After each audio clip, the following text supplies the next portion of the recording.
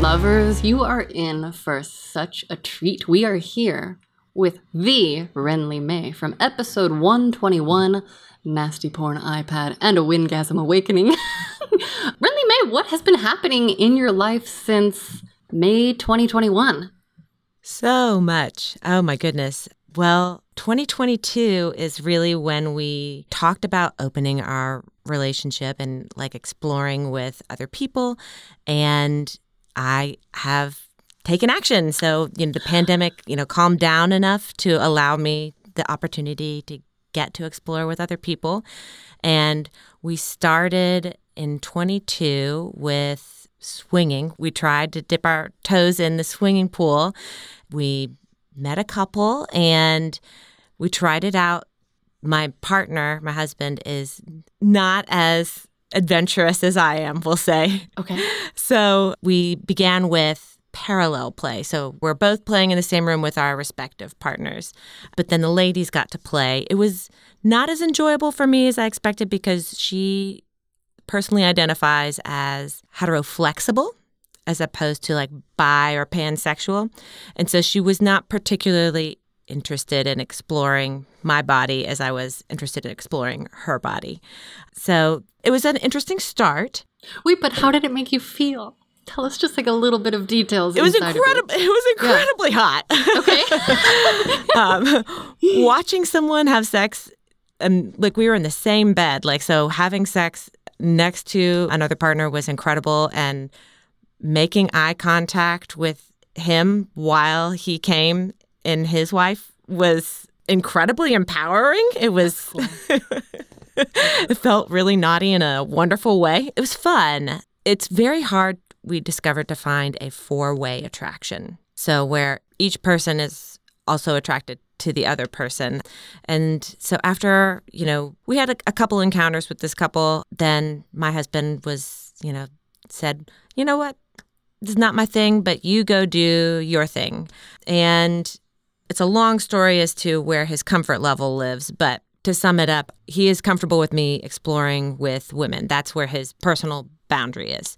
And we have a discussion where, I want to be able to respect his choices, and I have chosen him as a partner, and I choose him above my other needs and desires. And we've had long discussions about that, if my desires outweigh, my desire to stay with him, then, we'll reassess things. But right now, my needs are being met by my explorations with women solo, and then still having my intimate relationship with him. So after the swinging episode in 22, I started getting on the apps.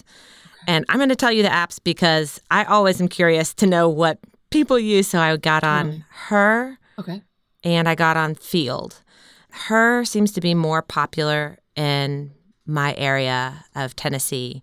And so that's where I've met most people. And I have had the opportunity to have sex with 5 different partners now since last summer.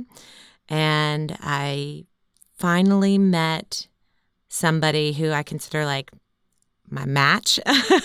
Not match in like a emotional way, but like in a physical way, like what I'm desiring in the bedroom. She is providing that to me and giving that to me and allowing me to explore things that I haven't been able to explore with other partners or other partners haven't been interested in. A true play friend. Absolutely. I have really been wanting to get into more BDSM and some rougher things, and she's providing that. And I've always been more dominant in the bedroom, and I have really taken on the role of like dominant, and I enjoy wearing a strap.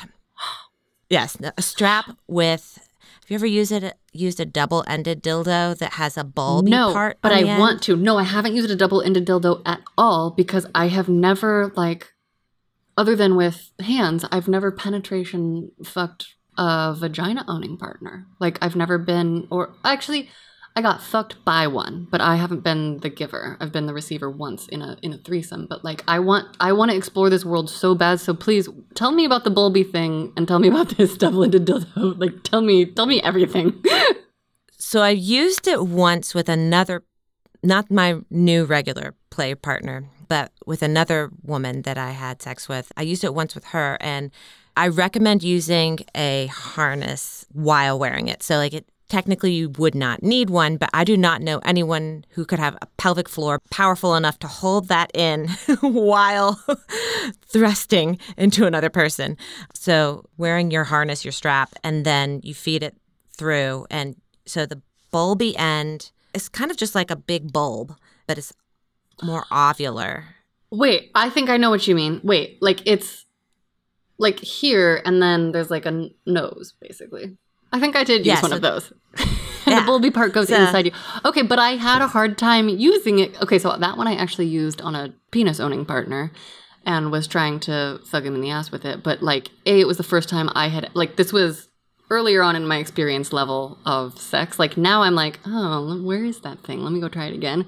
But I didn't know how to steer. And now what you're saying, I'm putting the pieces together. I'm like, yeah, I wish I had a strap. Yeah.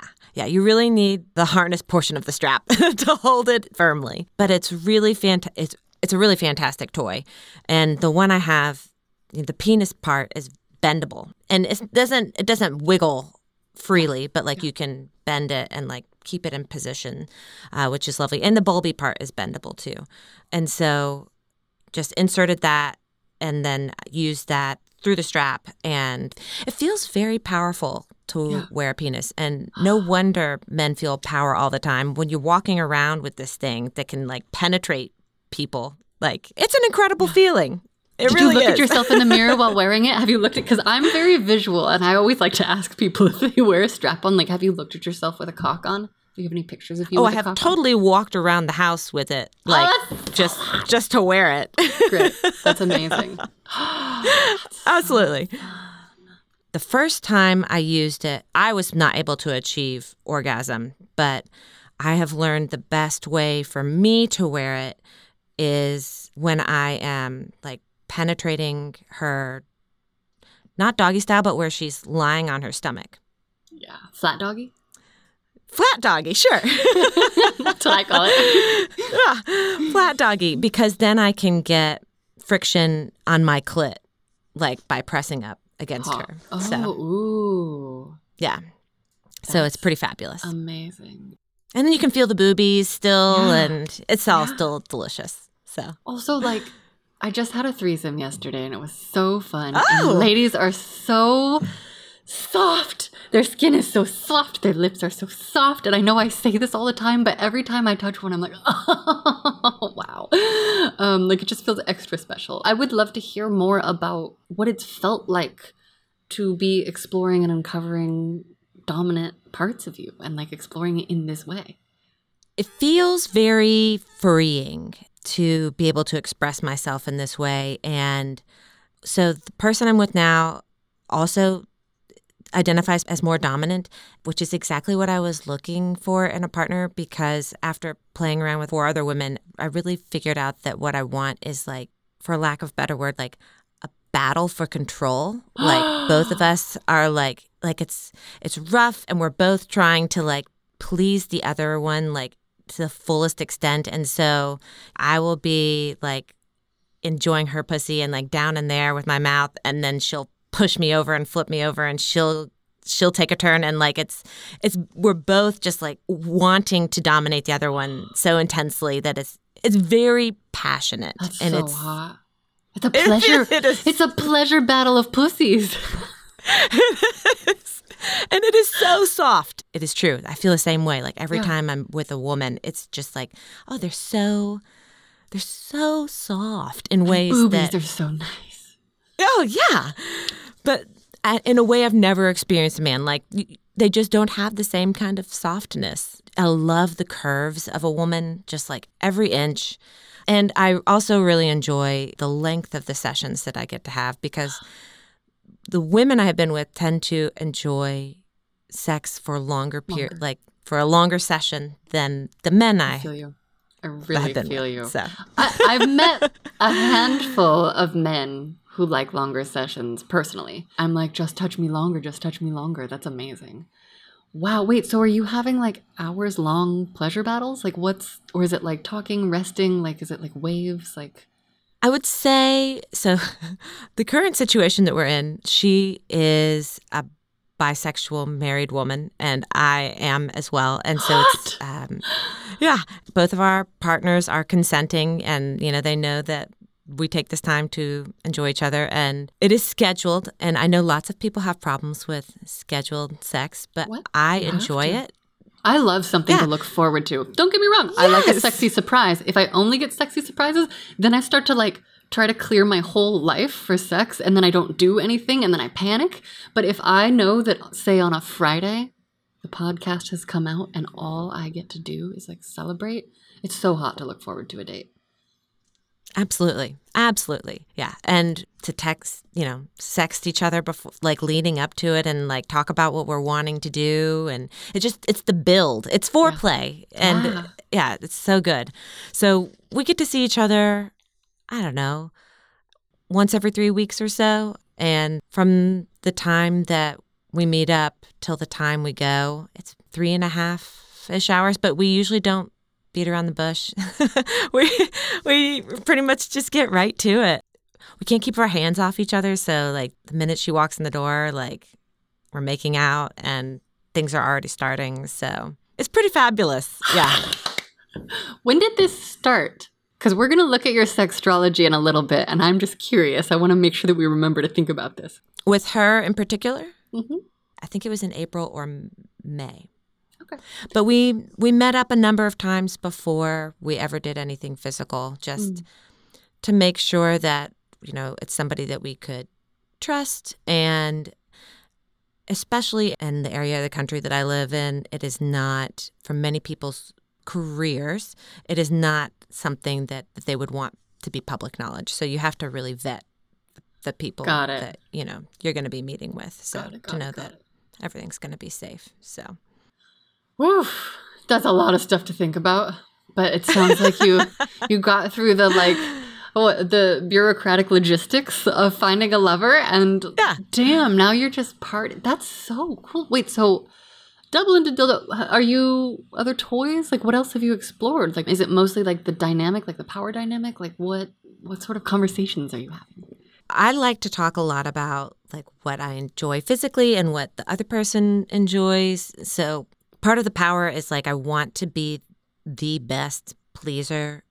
I want her to leave thinking this is the best sex session that I've had in, however long, or maybe ever. We could shoot for the stars. Why not? And so I want to know, what are you feeling today and what are you wanting? And I personally do my best work when I have verbal feedback from somebody. So I don't want to be spending 10 minutes doing something that just feels mediocre.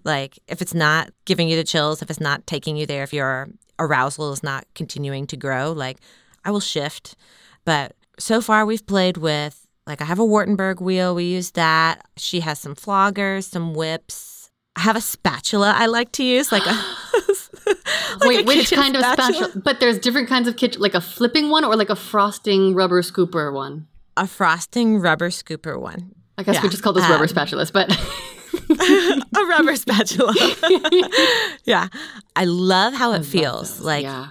And this one is slightly concave like a spoon, the whole way around. Yeah. And so it's clapping on you. Oh, I haven't tried one of those. Wait, what does it feel like? Have you tried it on your own self? Well, I let her spank me. Oh, hot. Okay. Oh, damn. I also really enjoy pain. So I want to give pain and I want to receive pain. So it's the continuation of that battle, that tension, that, I don't know. I want to be bruised and I want marks, but right now she's a little timid. We're working our way up. We'll get there eventually. I feel you. No, I get it. I have a partner right now who I'm yes, I love it when you pulled my hair like that. You could do a little harder. He's just getting comfortable, grabbing my hair and, when I'm on his cock, too. And I'm go a little bit harder. My ultimate, that I've not been able to get her to bite hard enough. I want, bite marks, on my breast. I just want it to be, encircling my nipple. Oh, wow. I want, teeth marks there. How, may I ask, if it's comfy for you to answer, how do you think your husband would feel about that if you came home all bitten up by your lady lover? He would probably be like, wow, you really went to town, didn't you? Okay. Sometimes being with her, like the idea of it turns him on. And other times he's like, yeah, you just go do you. So Okay. I don't know. How is that for you? Is it scary ever? Or is it like just like you guys are finding your groove? No, yeah, we're finding our groove. Like, is it scary that he's uncertain? Is that? I don't know.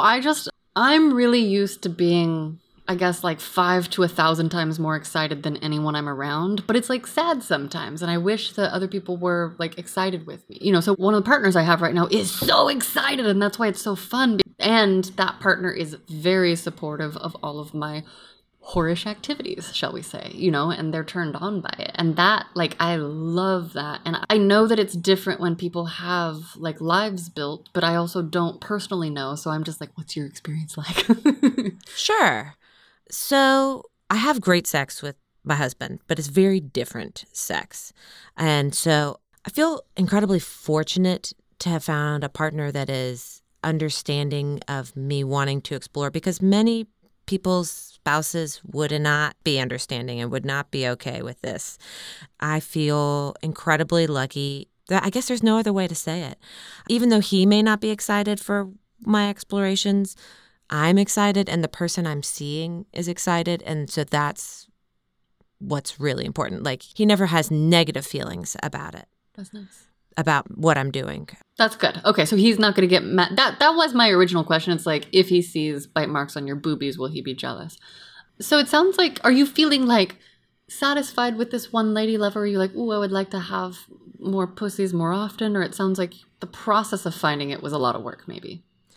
Oh, goodness. Yes, it was. I felt like I was looking for something very specific. And even though I'd only physically slept with 5 people, I met up with many, many more. And, it wasn't a good fit. Chemistry, the chemistry wasn't there, the attraction wasn't there, or vibe. Like, we weren't vibing. Yeah. And I had a very hard time finding people in general because I tend to be more attracted to people who are more mask representing.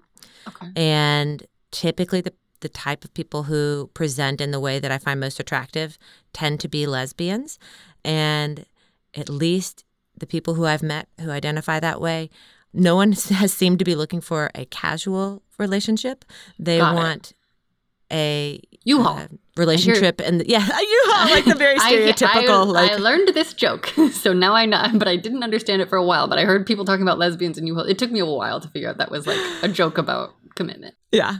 How quickly it happens for that community stereotypically. Yeah, they wanted someone as a partner in the traditional sense, to be in a relationship with. Okay. And that is not something I have the bandwidth for at this time. You have your own traditional relationship already. Yeah. I'm not interested in a polyamorous relationship. Like, I don't personally have the bandwidth for polyamory. I don't function in that way. The emotional bandwidth that I have so many people in my life I care for already as friends, but also calendar is also a part of it too, I suppose. I think that's the number one reason I wouldn't be like regular polyamorous. I'll never be not in an open relationship. If I'm ever in a relationship again, I'll be surprised. I'm open to surprise every day.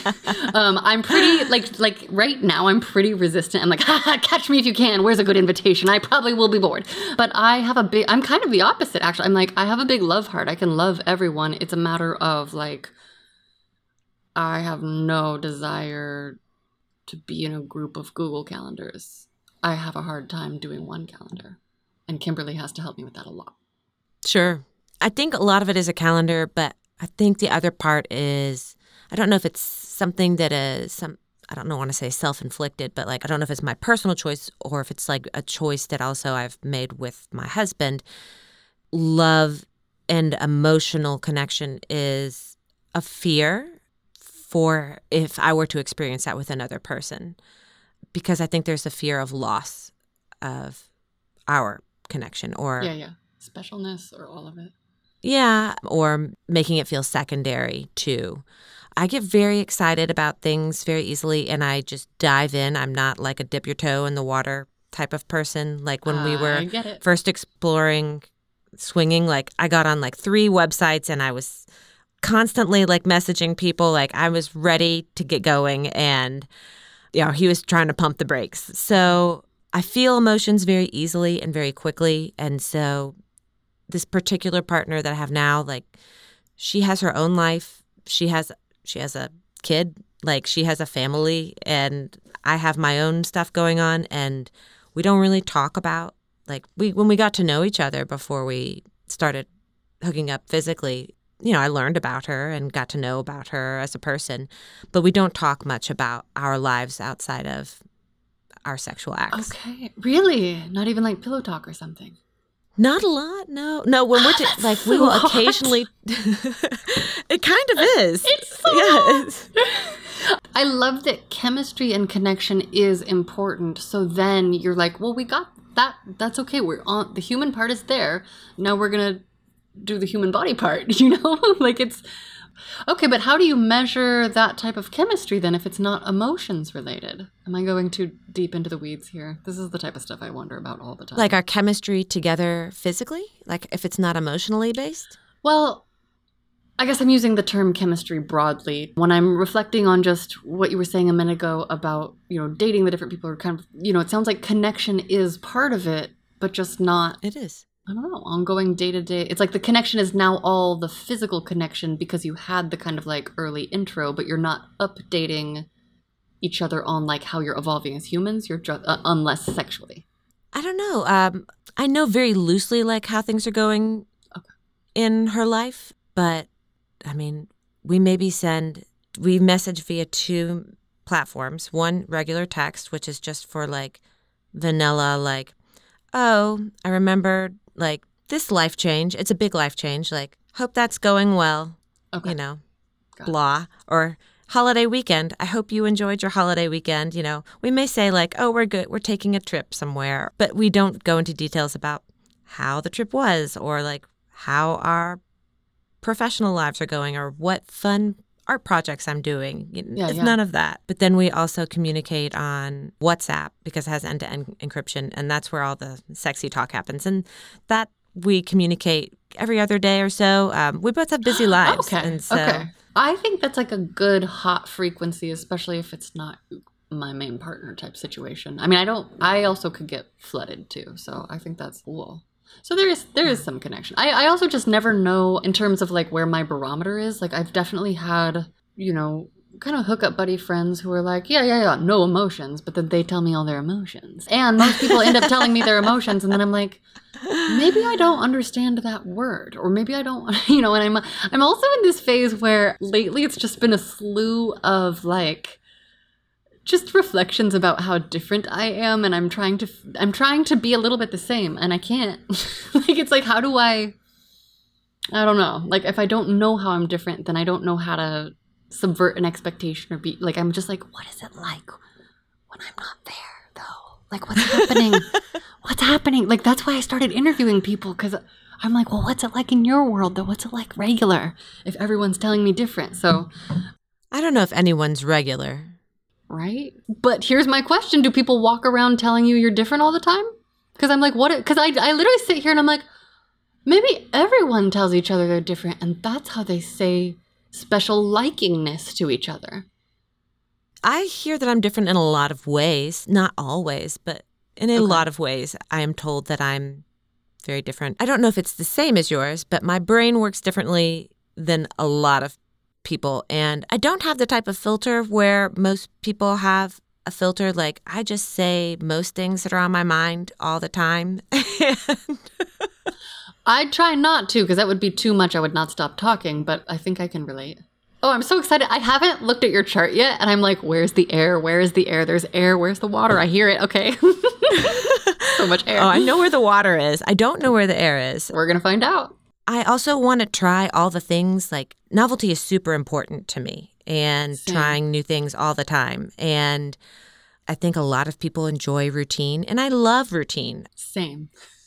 I'm a consistent novelty seeker. I am the most consistent novelty seeker you will find, because I have incredible routines, and every few weeks, I whiplash my life around and I go different places and I do work that, I'm doing the same kind of work. I'm doing like sexy photos and sexy interviews and all of this stuff. And I'm traveling. And lately, I've only been traveling to the same places. Like, it's like, I'm here, I'm in Nevada. Oh, I'm here right now on the family farm. I'm in LA, I'm in Nevada. And, this next year, I'm going to go more places. But it's like having that consistent container to then like have a wild party. And I think you're doing perfect. Or what's your version like? It sounds like maybe that's me projecting on to you. I feel like my life is pretty great right now. I mean, it could always be amped up, but sure. I would love to do a sex party, but they're just not happening in my area. That is something I would love to explore. I feel you. I've been exploring.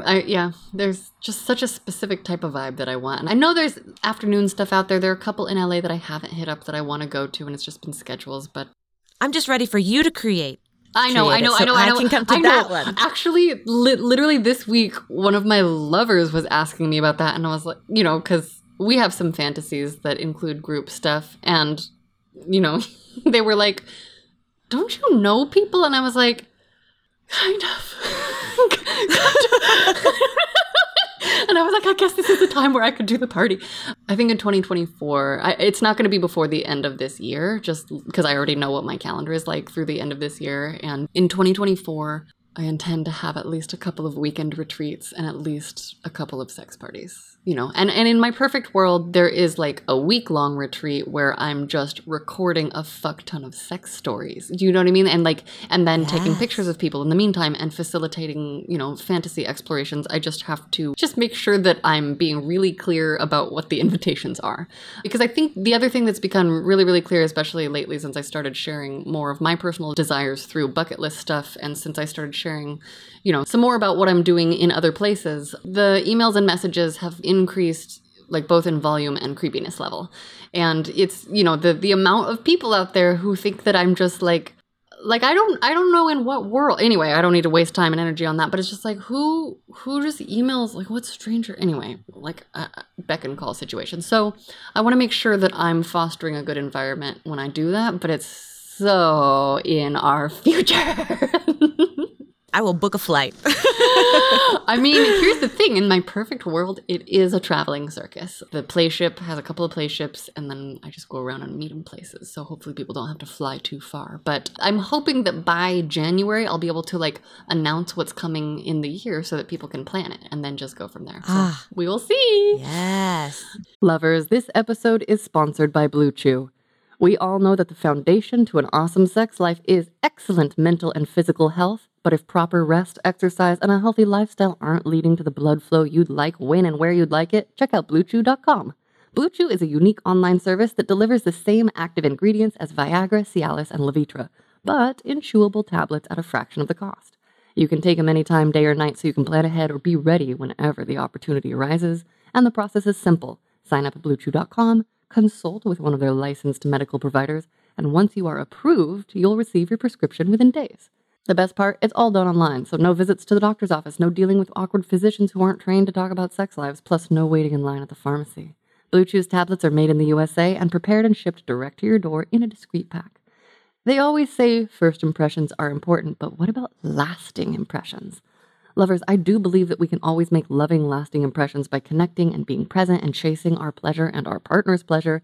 And if your priority is making a deep, deep impression between two beautiful, enthusiastic thighs or cheeks in the name of partnered pleasure, I get it. I've worn a strap-on now. I, too, love having a hard cock. Blue Chew and I want you to have better sex. Discover your options at BlueChew.com. Chew it and do it. And we've got a special deal for our listeners. Try Blue Chew free when you use our promo code LOVER at checkout. You just pay $5 for shipping. That is BlueChew.com, promo code LOVER to receive your first month free. Visit BlueChew.com for more details and important safety information. And thank you to Blue Chew for sponsoring the podcast. Okay, you got to a new horizon. And I think the thing that's really important to talk about with desire that maybe there's not always space on the pod to talk about is oftentimes when we reach our desires or when a desire is fulfilled, it doesn't always line up with what we think it doesn't ever line up with what we think it's going to feel like. 90% of our nucleus accumbens has the dopamine motivation drive, and then it's 10% that's actually devoted to the liking or something like that. I don't know. Go read Atomic Habits by James Clear. So getting to that place now You sound like you're having a fucking fantastic time. Does it shift your horizons? Are you just in a moment where you like are enjoying it, or are there other things that are like calling to you? Well, for a long time, I was afraid that what I was seeking, I was not going to find, because I kept having those encounters, and I was like, well, this is not feeding the need I was hoping it would fill. Then I found this particular partner, and that was excellent. So right now I'm in a place where I'm just very, very happy, just continuing on the path that I am. But as I am that novelty seeker, I know that this is not going to be, I'm not going to be complacent here for, I don't know how long, but like it's not going to be never ending. I really want to get into more BDSM acts, but I don't think this partner is somebody who is like, I really want to go down that hardcore road. You need a pain slut. Wait, like what? Wait, or what do you mean? Yeah. Like what kind of hardcore? And giving and receiving, or only giving in this case? Yeah, right now giving and receiving. Okay. Like I really enjoy both sides of it. I feel like I'm very truly switch. I really probably enjoy giving more, but I think that's a control issue. Like I like to, because I like to be in control, but I really enjoy feeling the pain. Why do people think submissive? No, but you are in control as a submissive. I'm like, how could I be more? Maybe I don't have a good dom.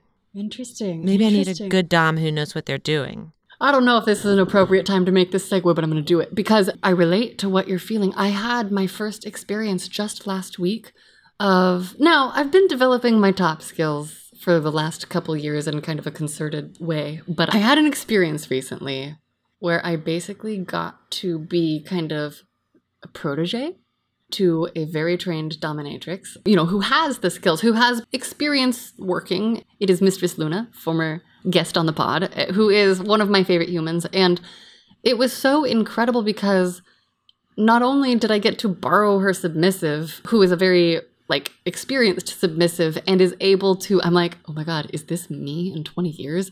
Because they were able to talk while receiving a fuck ton of pain, like pain, slut level pain. And so it was really cool because I was trying out a slapper, like the thing that has the two little things, and then another tiny little paddle with is that called a paddle? Skinny paddle?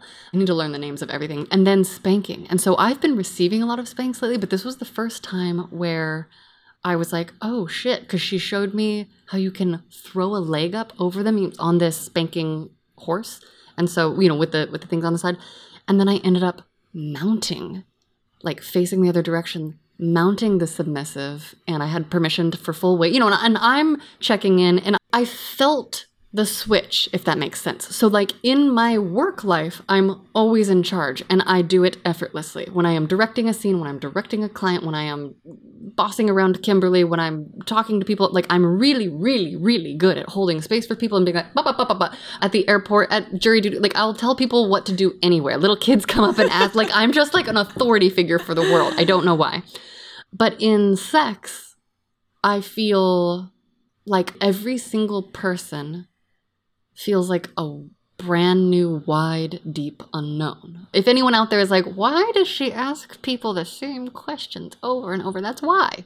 Because I do not have the assumptions, and I think of it as a lack of confidence sometimes, but I actually have an incredible amount of confidence in my skill, knowledge, and ability to keep someone safe. So this was a moment where I was on top of this person, slapping and spanking, and just and I felt an actual rush of joy, not just because I was doing it for that person, which normally when I'm in top space, it's a deep, deep, deep service submissive, yummy thing for me. Whereas this started to feel more like, oh my God, this is fun for me too. And it was so fun that it was fun for them. So I don't know what that's unfolding, but I think I'm feeling my own version of that. And so it's so cool to hear you exploring yours. And, and I continue to gain skills, and I am gaining my two-handed vlogging skills. And it was so funny because I could feel the insecurity at the beginning. I can literally feel it in my body. I'm hyper aware of everything, and I can literally feel how the movement is insecure, if that makes sense. Did you have that for yourself when you were getting into stuff, or were you just I'm gonna go for it? What did it feel like to you? It sounded very confident when you were telling us about it. It feels very confident. Great. Okay. Cool. Well, that's helpful for me, like barometer-wise too. Did you already have that confidence, or is it like permission because you're in this space to explore? Or was it you're just like, no, I know? She actually asked me the same question. She's like, you're just so... It's going to sound like I'm tooting my own horn. Please do. But she's like, you're so good at this. She's like, how are you this good and you haven't been with that many people? And I was like, I think what it is I know, and every body is different. Yeah. Physical body. But I know what I would enjoy. And so I try to, and I listen to what other people want to, but like, it's especially nice to do it on a woman because a woman's body is very different from a man's body. So like when I'm touched in certain ways, you know, or I will say to her like, you know, like, oh, I really enjoy being touched here. You know, does this feel good to you? And to get those responses. And I don't know, the power thing, like, I just, it feels natural. I want to be very clear that I'm not questioning your confidence. I'm just like, what does it feel like from the other side when it's there? Because I've witnessed it in many other pussy owners too. And sometimes it makes me question my own pansexualness because I'm like, oh, if I'm not that confident, then maybe I don't, you know, like if I'm not like, rawr, I want to like have your pussy right now. It's, for me, it's like, I spent the last decade like squashing down my horniness. And then the last 5 years being like, oh, how am I supposed to hold space here? This is a made up zone. I don't know. And now I know in some cases. So I really appreciate that insight because I'm a person that is like, well, I know what feels good on me. And now I have anecdotal data about what feels good on 100 other people and like actually 100 other more over there, you know, and so then I'm like overthinking it. However, I will say I've been studying this month because I have been doing my masturbation meditation exploration. So I actually am 10 days into edging when we're recording this. I have not had an orgasm in 10 days, probably for the first time since I discovered masturbation. Like I've never, ever, ever consciously taken a break. It occurred to me on a whim late Thursday night and I was like, let's do it. What's going to happen? And it's been a wild, interesting challenge. And last year's sponsor, OMG Yes, I still have their login info. So I've been going through all of their stuff. And there's another one coming up, Beducated, who I really like, where I think I'm going to get into their stuff and just sort of see what they're teaching. But the OMG Yes, just looking at all the different ways that a pussy can be touched, there's some stuff that just didn't occur to me. It's really interesting. So now I'm like, the threesome I had yesterday was what I didn't get to play with her pussy that much. So I really am looking forward to having a pussy owning partner where I can just like go to town and experiment. Oh, that sounds so exciting. So one really interesting thing is that I found that I like to be a top with my husband and when I'm with men, but I don't like to be submissive to men, but I don't mind being submissive to women, which is interesting. Oh. So is there anything more to say about it? I have no idea other than just like it's just my internal way of fighting against the patriarchy. May I offer a counterpoint? As a happy submissive who really wants to submit to everyone in the right context, I want to bring a context point because I think, for me, in my personal life, I'm trying to think, I'm like, all right, I really haven't submitted to that many men. A couple. But I think it's giving womankind a gift to make them do the hardest work. And I think it sets a level of expectation of behavior that were that normalized, I think a lot more pussy owners would enjoy maybe some like laying down some of the holding of the stress that we carry. Because I actually think personally, in my personal experience, being a top is a fuck ton of work. I feel like there is some training that maybe needs to be happening across the land to make it more broadly appealing. But I think it's about giving penis owners the tools that I don't think we currently have as a society to create safe, thoughtful spaces where we might want to actually more broadly be like, yeah, okay. You know, and again, I'm saying this with all of the privilege of a person who no one has ever done anything to me that I didn't want. And part of that is because I fucking yell at people when they get really close, like really, you know, or you know, I have that way of being like, what are you doing now? You know, like, and I think, you know, that's also why my what used to be the best sex of my life totally fell apart because I was like, these aren't the boundaries. What are you doing? What are you doing? And as soon as I started questioning, and as soon as it starts poking someone, it's like, then they explode. So if that's the case, I totally get that.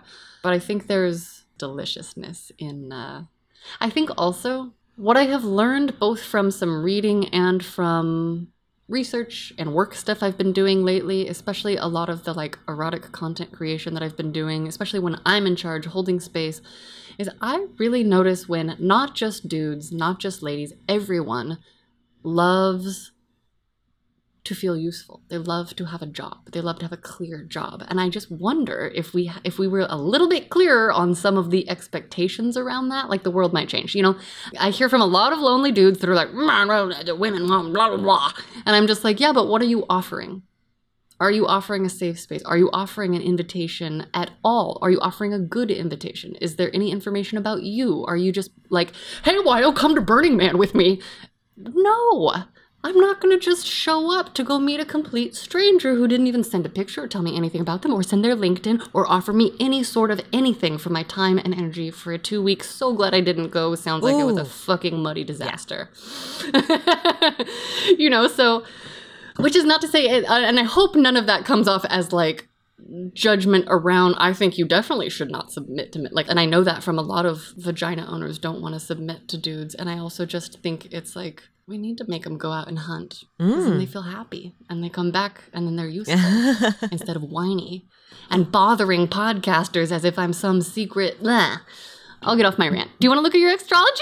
Let's do it. Okay. Lovers, we are going to take a quick pause for a word from our sponsor. And they have given me notes to do a sultry female voice. So I'm very excited and I'm going to do my best. Did you know? The Flora app is a safe place to open up, embrace your desires, and find like-minded people. This is the story of one couple who found the threesome of their dreams, discovered a new level of shared passion, and stepped into a whole other realm of possibilities, all thanks to Fleur. As life's routines settled in, Robert and Lucy found themselves yearning to explore uncharted territories. So they downloaded Fleur and embarked upon a thrilling journey of sensual experimentation, learning more about each other's desires in the process. Open-minded and adventurous, Robert and Lucy dreamt of adding a new dimension to their intimacy, sharing the touch of another woman, being witnessed and connecting in a way that transcends the ordinary. In Fleur's diverse and accepting community, Lucy connected with Emily, a babe craving the same experiences. So they invited Robert to the conversation. The chemistry built and anticipation heightened as they exchanged messages until finally their agreed-upon date night arrived. A gorgeous hotel was the setting for their evening of pleasure, passion, and connection, a shared exploration that fulfilled each party's desires. Fleur app celebrates the beauty of open-minded connections. It's a platform where fantasies come to life and desires are embraced without judgment. For couples seeking adventure with others or individuals keen on exploring, Fleur invites us all to a world where every desire is a possibility waiting to unfold. Download Fleur now, express your desires freely, and find like-minded people today. So, here we are, looking at your natal chart. So, Wrenly May. Ooh, you're a 5th house Capricorn sun. I'm also a 5th house sun. So 5th house is the house of artistry, and your sun is your main, that's the astrology sign everyone knows. So you probably knew you were a Capricorn. Capricorn is, usually they're pretty good at schedules. They're usually pretty solid. It's an earth sign, so there's like, I said I was going to do it. So I'm going to do it. Capricorn is the sea goat. So it's actually a feminine sign. So she is the sea goat that crawls out of the ocean, goes to climb the mountain, gathers the wisdom at the top of the mountain, then goes back down into the valley and disseminates the information, and then like finds the next mountain to climb. And so it is a sign of like achievement and career. You also have Jupiter, the planet, just to jump ahead to your planets, usually do sun, moon, rising first, but like in your 5th house, 7 degrees from your sun, you have Jupiter, the beneficent planet who's basically like a big Santa Claus, like a magnifying glass, a cheerleader, for better or worse, also in Capricorn. So that could be a lot of rigidity, but also it's in your house of artistry, creativity, play, children. The 5th house is associated with the qualities of Leo, so there's like the generosity of spirit, of your artist heart. So are you rigid? You also have Neptune in Capricorn, but that's in the 4th house, which is like, do you identify as like Very. concrete, Yes. grounded? Yes. Are you like always on time? I am always on time, and I live by my schedule. Like I live by my calendar, and if I don't write it down, I have trouble sometimes. Yeah, totally. I really feel that. My first house is full of Capricorn, 3 planets in Capricorn together. And it's like Uranus, Neptune, and Saturn, so it's like the revolutionary, the dreamer, and the daddy energy. So it's like, for me, it's jangly. Okay, so sun, a Capricorn sun. Let's find your moon. Oh, a Cancer moon and Virgo rising. Oh, that makes so much sense. Okay, so Capricorn is Earth. That's in your 5th house. Your Cancer moon. So moon is what comes naturally to us. It's also where we revert when we are crinkly, shall we say. It can be pretty moody. It can also be like unconscious and like mama related stuff. So yours is in the 10th house, which is typically the house of career. So it also might be like, yeah, work is on lock. In the sign of Cancer, which is also like, Cancer is the opposite of Capricorn. So that's pretty cool. Interesting. So you're in opposition. You have that built in. So your sun is here, your moon is there. So you have kind of the like, you know, like the archetypal father and mother, like Cancer and Capricorn both have strong qualities of both. And it sort of depends on how you want to like, I could make a case for either being either, but typically Capricorn is like papa energy and Cancerian energy is mama energy, but both are extremely like career-oriented, achievement, financial signs, but Cancer does it from this place of soft underbelly. Like Cancer at the height of its power is like, the world is my family and I am here to build the lighted house in which we may dwell, you know. And also if you poke a Cancer moons in particular can be a little bit crabby. They can be a little bit grumpy. Although I would wonder how that shows up for you since you have Earth, Sun, and rising. Sometimes one can be so grounded that you don't necessarily get lost in the like pinchy, crabby grabbiness. But what do you like when you're tired and hungry? Oh no, I am incredibly moody and I switch on a dime. Absolutely. Like, okay. It's switch and I'm totally there. Interesting. But I will say, you're talking about Cancer and Capricorn being opposites.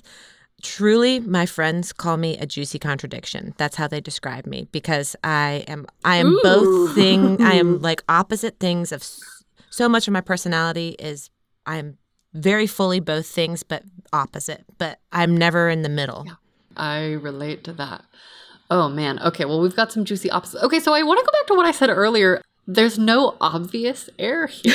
There's no obvious air. We have a loaded 3rd house, which is the Gemini house, which is air. And we also have, you have Mars, the warrior, in Pisces, which is the deepest feeler, in the 7th house. I have Mars in Cancer in the 7th house. So that's just like a deeply sensitive warrior in the house of relationship.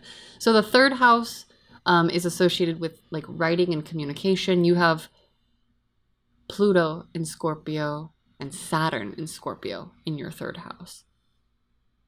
So that's like deep transformational like communication that is, whoa, yeah, that not even surface level. Do you have surface level conversations? Yes, but that's my favorite thing to do with my husband is we just sit and talk and philosophize and pontificate, and that's how I like to spend a lot of my free time. That does not surprise me at all. So Mercury, your planet of communication, is in the sign of Sagittarius, which is fire. You know, so we all have, obviously we all communicate, but in the 3rd house of communication, you have Pluto, which is the like slow moving healer. So yeah, it's at 4 degrees. Where is it now? Okay, so since you've been born, it's only moved 2 houses. Oh, and it's now moving through your house of artistry. I'm jumping ahead of myself. Sorry, let me slow down. Let me slow down and focus. So Pluto is the healer, but it's often like through transformation via death. Or like, you know, like Pluto can have this like really intense energy because it's the slowest moving, farthest outlying, not everyone calls it a planet, but we still love you, Pluto, you know, and that's in your house of communication. So it means, and it's in the sign of Scorpio, and Scorpio is sex, death, money, going deep. Heidi Rose Robbins always taught me the phrase for Scorpio is warrior am I, and from the battle I emerge triumphant. So it's someone, and so I also have Pluto in Scorpio. For me, it's in my 11th house, which is the Aquarian house. So that for me is a sex podcast. It's where I want to go deep to heal the world and but with technology and talk about it. So for you, it makes sense that you would want to talk about it. And they are not conjunct, but you also have Saturn, which is daddy energy. Saturn is it's authoritarian. Saturn is regimes. Saturn is associated with Capricorn. And so it has that not rigid quality, but Saturn is the teacher. Where it is in your chart is where you can grow the most. And it's literally deep communication because it's in the sign of Scorpio and it's in the 3rd house of communication. Scorpio doesn't always want to talk either, which is interesting that you have the warrior of, because it's also a water sign. So it's can be below the surface, sneaking up there. It doesn't always want to talk, but I imagine that you probably, you said you have these conversations with your husband, and it sounds like maybe you would need someone that you trust to have a deep conversation with, would be my guess based on those placements. Then again, Mercury in Sagittarius. Sagittarius is the new. Sagittarius follows Scorpio. So you have Mercury and Uranus. Uranus is the revolutionary, the rebel, the one that likes to shake things up. Both of those are in Sagittarius in your 4th house of home. So that's novelty. So that is novelty. And that might be a person who also, even though you have that intensity in your 3rd house of communication, your planet Mercury of communication in Sagittarius there at 23 degrees is probably going to be super curious. How does that show up for you at home? Novelty seeking? Do you guys explore or travel together? What shakeup happens in your life around home and family? Around physical home? I'm always doing new.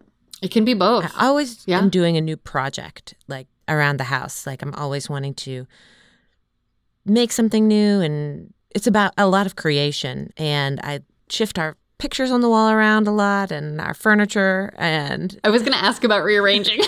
I'm a rearranger. I cannot help it. I have to rearrange constantly whenever I feel like it.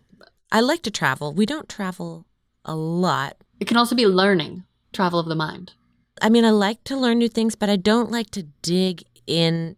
I don't have the patience to spend too much time to become an expert. No. Sagittarius is not the patient one. It's just let me try it. Let me see. Sagittarius and Gemini kind of have that quality of Gemini is more of a researcher. Sagittarius can show up in higher education or devotional learnings, priests and things like that. But that's not necessarily our path. I call myself a hobby hopper. There you go. Yeah. I mean, because also Uranus is the earthquake, and Uranus in Sagittarius is the revolutionary explorer in the realm of home and family in the 4th house. So it doesn't have to be across the world. And I think that's the thing too. It's I'm so curious, but I can get curious about every little thing. I have to be careful about where I focus my curiosity or where I give that kind of attention and energy. So that's very interesting. What about Neptune? So your dreamer is also in Capricorn in the 4th house, which is home. So maybe that is what grounds it, actually. You're yeah, all of that's out there, but my dreams are actually really concrete and they're right here at home. That's so interesting. How do you feel? Do you feel like your dreams are concrete? Do you do escapism? I don't know if I have any particular, I've never known what I wanted to be when I grow up. And I've never had a ultimate goal of anything. Right now, traveling is restrictive based on our chosen career paths.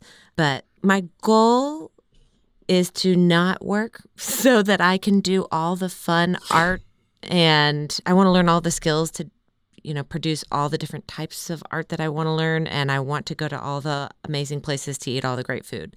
I mean, but I don't know that that's... Oh, yes. I don't know that's much different from most people's dreams, is to not have to work for a living, to be able to do something you just enjoy. So... I mean, some of us are so obsessed with our work that if you try to take it away from us, we'll kill you. But someone you know. But I could also argue that all of my work is fun art projects, and now it involves sex. So it's why would I do anything else? And includes delicious food. On the note of delicious food, we do have your North Node, which is kind of like a mini rising sign at the top of your chart in Taurus. Oh, there's the air. Oh, Gemini's at the top of your chart. So you're just like here to have a conversation, but it's going to be a deep conversation depending on who it is. So at I forget what it's called, midheaven? I think it's the midheaven. It's not your rising sign, which is like your soul purpose, but it's more just like how you show up in the world and kind of like what you're here to bring forth in, it rules your 10th house cusp. So it also can oftentimes have to do with your public life or career. You also have Chiron, just to jump ahead, we're going to get back to Venus and Mars, both in Pisces in the 6th and 7th house, respectively. But Chiron, which is the wounded healer, it's an asteroid that we don't always talk about, but I do because it's like your own personal wound, but you can help others grow there the most. So for me, for example, I have Chiron in Cancer in the 7th house of relationship. So it's like my own personal wounding around like creating family and connection and like that soft, squishy group in relationship especially. But what am I the best at? What am I the best at helping other people with? Like really unpacking their own sex lives in so many ways. Like the numbers of times that I've like helped other people and I'm like, but what about me? But it's like literally written in my chart, and I have all the tools for that. So do you have any pain points around communication or anything that is difficult around communication, especially in the realm of career?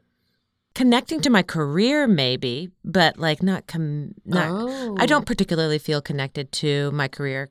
I've never known what I want to do, and I don't particularly feel like connected to it. It's just like a means to make my living. Yeah. Which, by the way, is not a bad thing. It's taken me a long time to accept it. We live in a culture that is like obsessed with who are you, what do you do? And that's how we define ourselves. And that's been increasingly crinkly for me the past couple of years as I'm like podcaster, photographer, other things that start with the letter P, because why does that define you? But I think it's actually, probably in our human origins, I don't think we were defined by careers. So I would say that's perhaps a gift. Interesting. Great. I love that you're like, not too many wounds. That's good. Okay. I think it's also useful to be able to be like, nope, this is what this job is for, if that supports boundaries. I definitely know people who are like, no, this job is for this, and they still get all tangled up into it. But that doesn't sound like the issue here. So I do want to go focus on your Venus, which is what we value and what we love, which is the kind of like archetypal feminine goddess energy, and then Mars, which is the archetypal masculine warrior energy. For you, both of those are in Pisces, but Venus is in your 6th house, which is associated with Virgo, everyday work.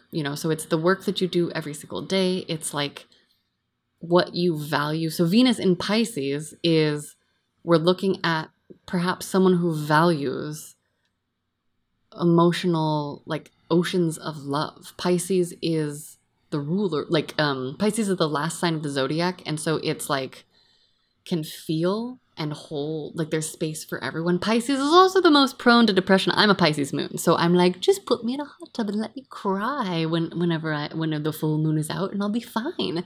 It's very deeply sensitive because it understands everyone. So you, I think, based on this chart, would value the ability to have deep feeling maybe in your everyday life. I don't know. Very much. Valuing sensitive dudes. Yeah. Mm-hmm.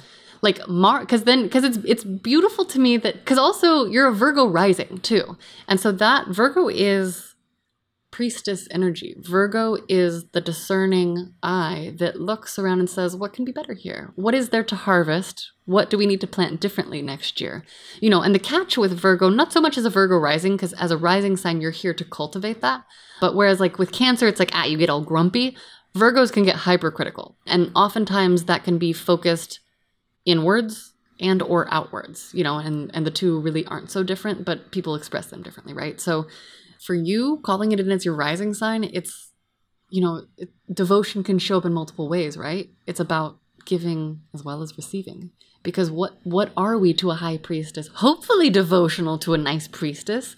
And also being a priestess, we are devotional to something else, the higher powers. So it creates kind of that gift, and it's beautiful. It's beautiful and grounded in, oftentimes associated with healing arts, but it's like grounded in the earth. It's what are we nurturing? What are we growing? And so that's opposite where your Venus, because your rising sign there on the left at the 9 o'clock position is opposite the 3 o'clock, which Pisces rules your 7th house cusp. So relationships, feelings are going to be important in your relationships because the 7th house is the house of relationships. And again, just like me, you have Mars in your 7th house, the warrior, but I have it in Cancer, you have it in Pisces. So that's even more sensitive. So would you say that you are attracted to sensitive dudes? It's a good question. It doesn't have to show up that way, but it how does emotion show up for you in relationships, or like what you value emotionally? When I'm in an emotional relationship with someone, I want someone who can be fully transparent about everything. I want it to be a two-way street where we are both sharing our full extent of ourselves. I don't like surface relationships with someone I'm intimate with. The sexual thing with my new lady friend partner is very different, but when I'm in an emotional relationship with someone, I want them to be fully invested. Yeah. Yeah, that makes sense. Sometimes it can show up like this. Mars can look like, what am I willing to fight for? So it's like, I'm willing to fight for, well, it can show up a number of ways. I mean, Pisces also rules music, it rules photography. So like, I'm willing to fight for the space for my deep, sensitive creativity, even if it's quiet. It's not necessarily a battle. Mars isn't always about a battle. It's like, what would I stand up for? And for you, it's like, what would I stand up for is the same thing I value, because both of those are in Pisces. This is a really cool balanced chart because that's another good example of Pisces is opposite Virgo. So there you have, again, the opposition. You have the Gemini at the top of your chart in opposition to the Sagittarian energy that's in your 4th house in Uranus and Mercury. You have the Scorpio. You don't really have a lot of Taurus balancing out your Scorpio, but you have North Node in Taurus, which means you're like, I got this. I'm just here to eat the good food and travel around the world to eat the good food. That's what I do. Oh, I don't think I said that earlier out loud. North Node in Taurus, 9th house is about travel and exploration. North Node in Taurus, Taurus is the sensual pleasures. So you're like, yeah, I'm here for that all around the world.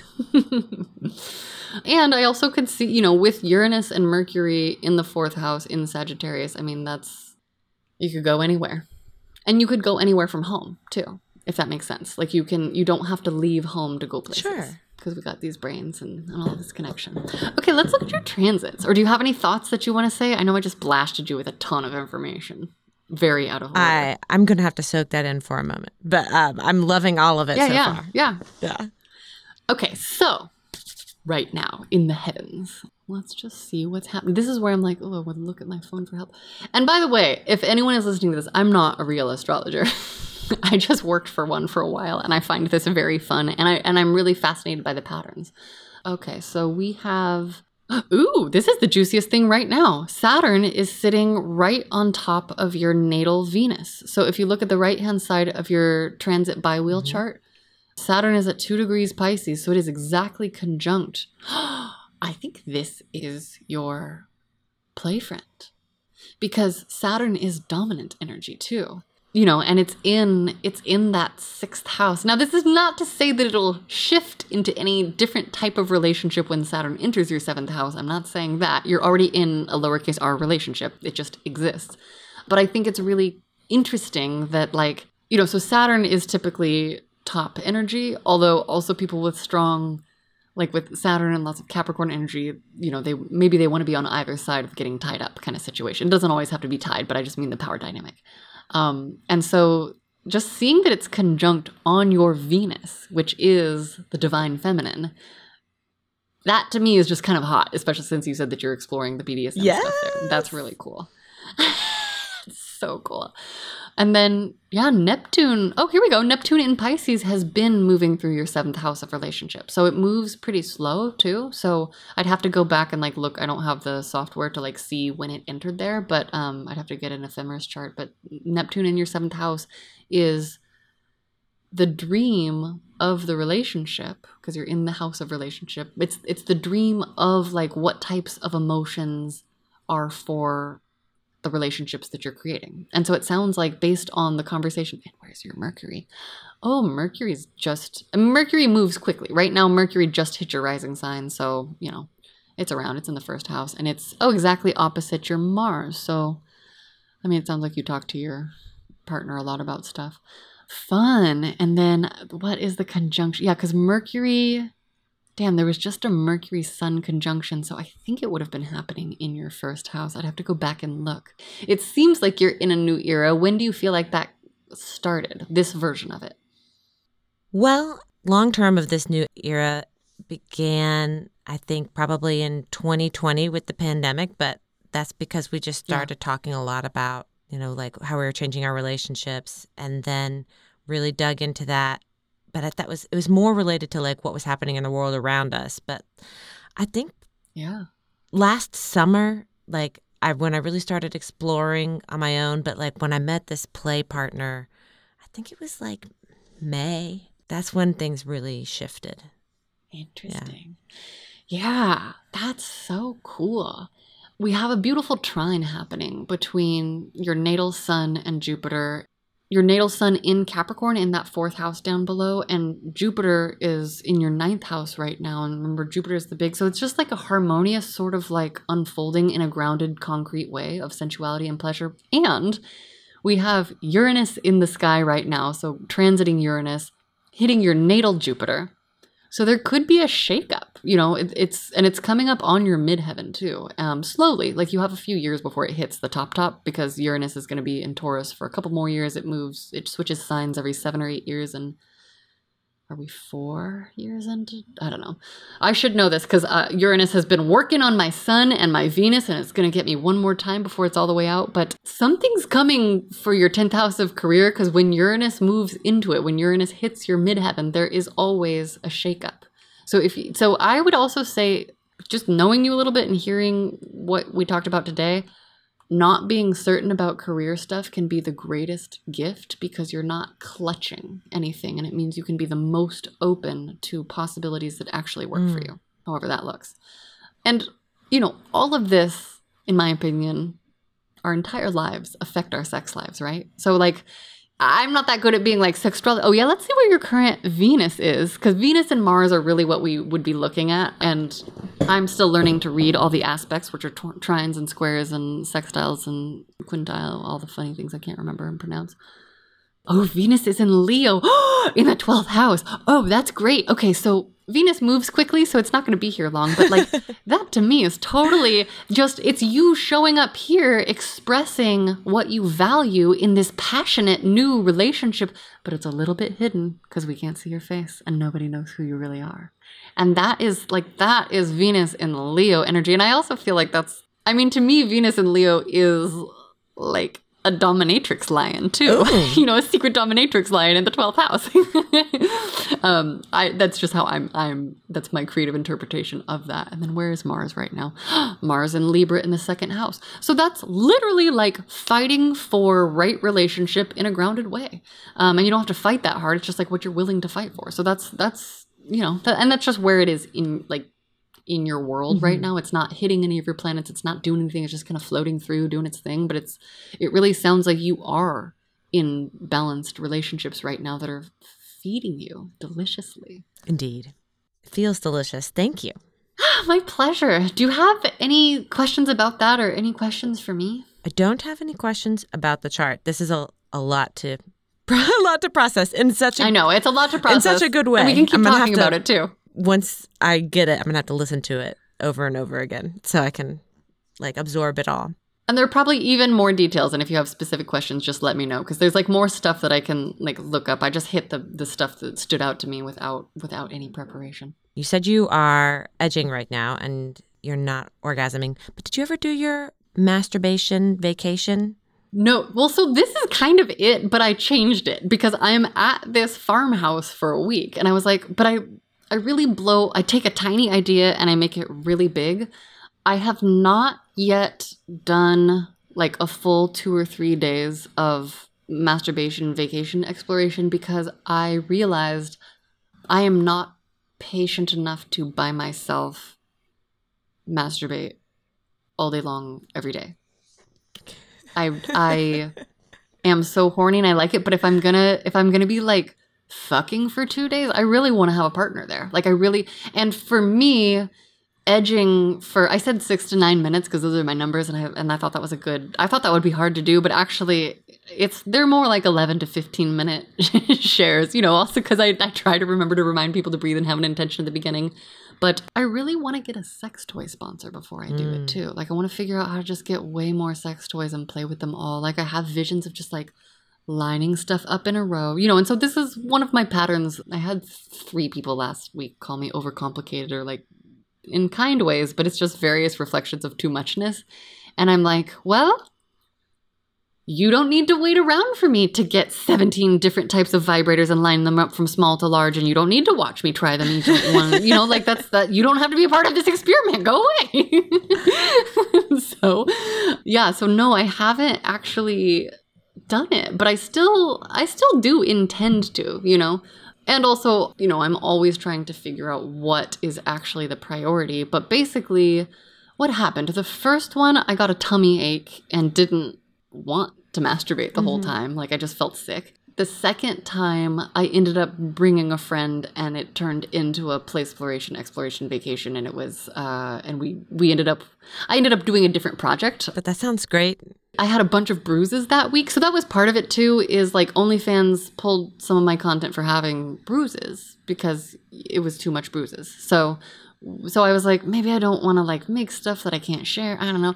But we ended up face painting my bottom, and she turned the bruises into beautiful clouds. And so that was part of what we did. That was very, very fun. So that is not like a masturbation edging experience, but for me, it's a very, very like deliciously sensual thing. Like I love feeling a tiny paintbrush on my ass cheeks for a while. I mean, I just love sensations.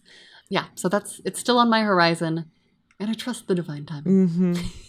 Speaking of painting, one of our local nonprofits is for women with breast cancer, and they raise money by having artists paint on women's chests, and then they then there's a volunteer photographer, and then they get them printed and framed, and then they have an auction for them later on in the year. And I've always gone and like supported them, but this year I decided to paint for them too. And then at the very end, I had my friend paint me, and she painted one of my designs, which was, it's like this like very abstract vagina. She painted it on me, and it felt so, I don't know, full circle. I don't know, it was really cool. Amazing. That's so many like layers of delicious. Yeah, wow. It's fun. Oh my God. Damn. Wrenly, thank you for your updates. Thank you for joining me live for your sextrology. I just appreciate you so much. Oh, thank you. I appreciate you, Wyo.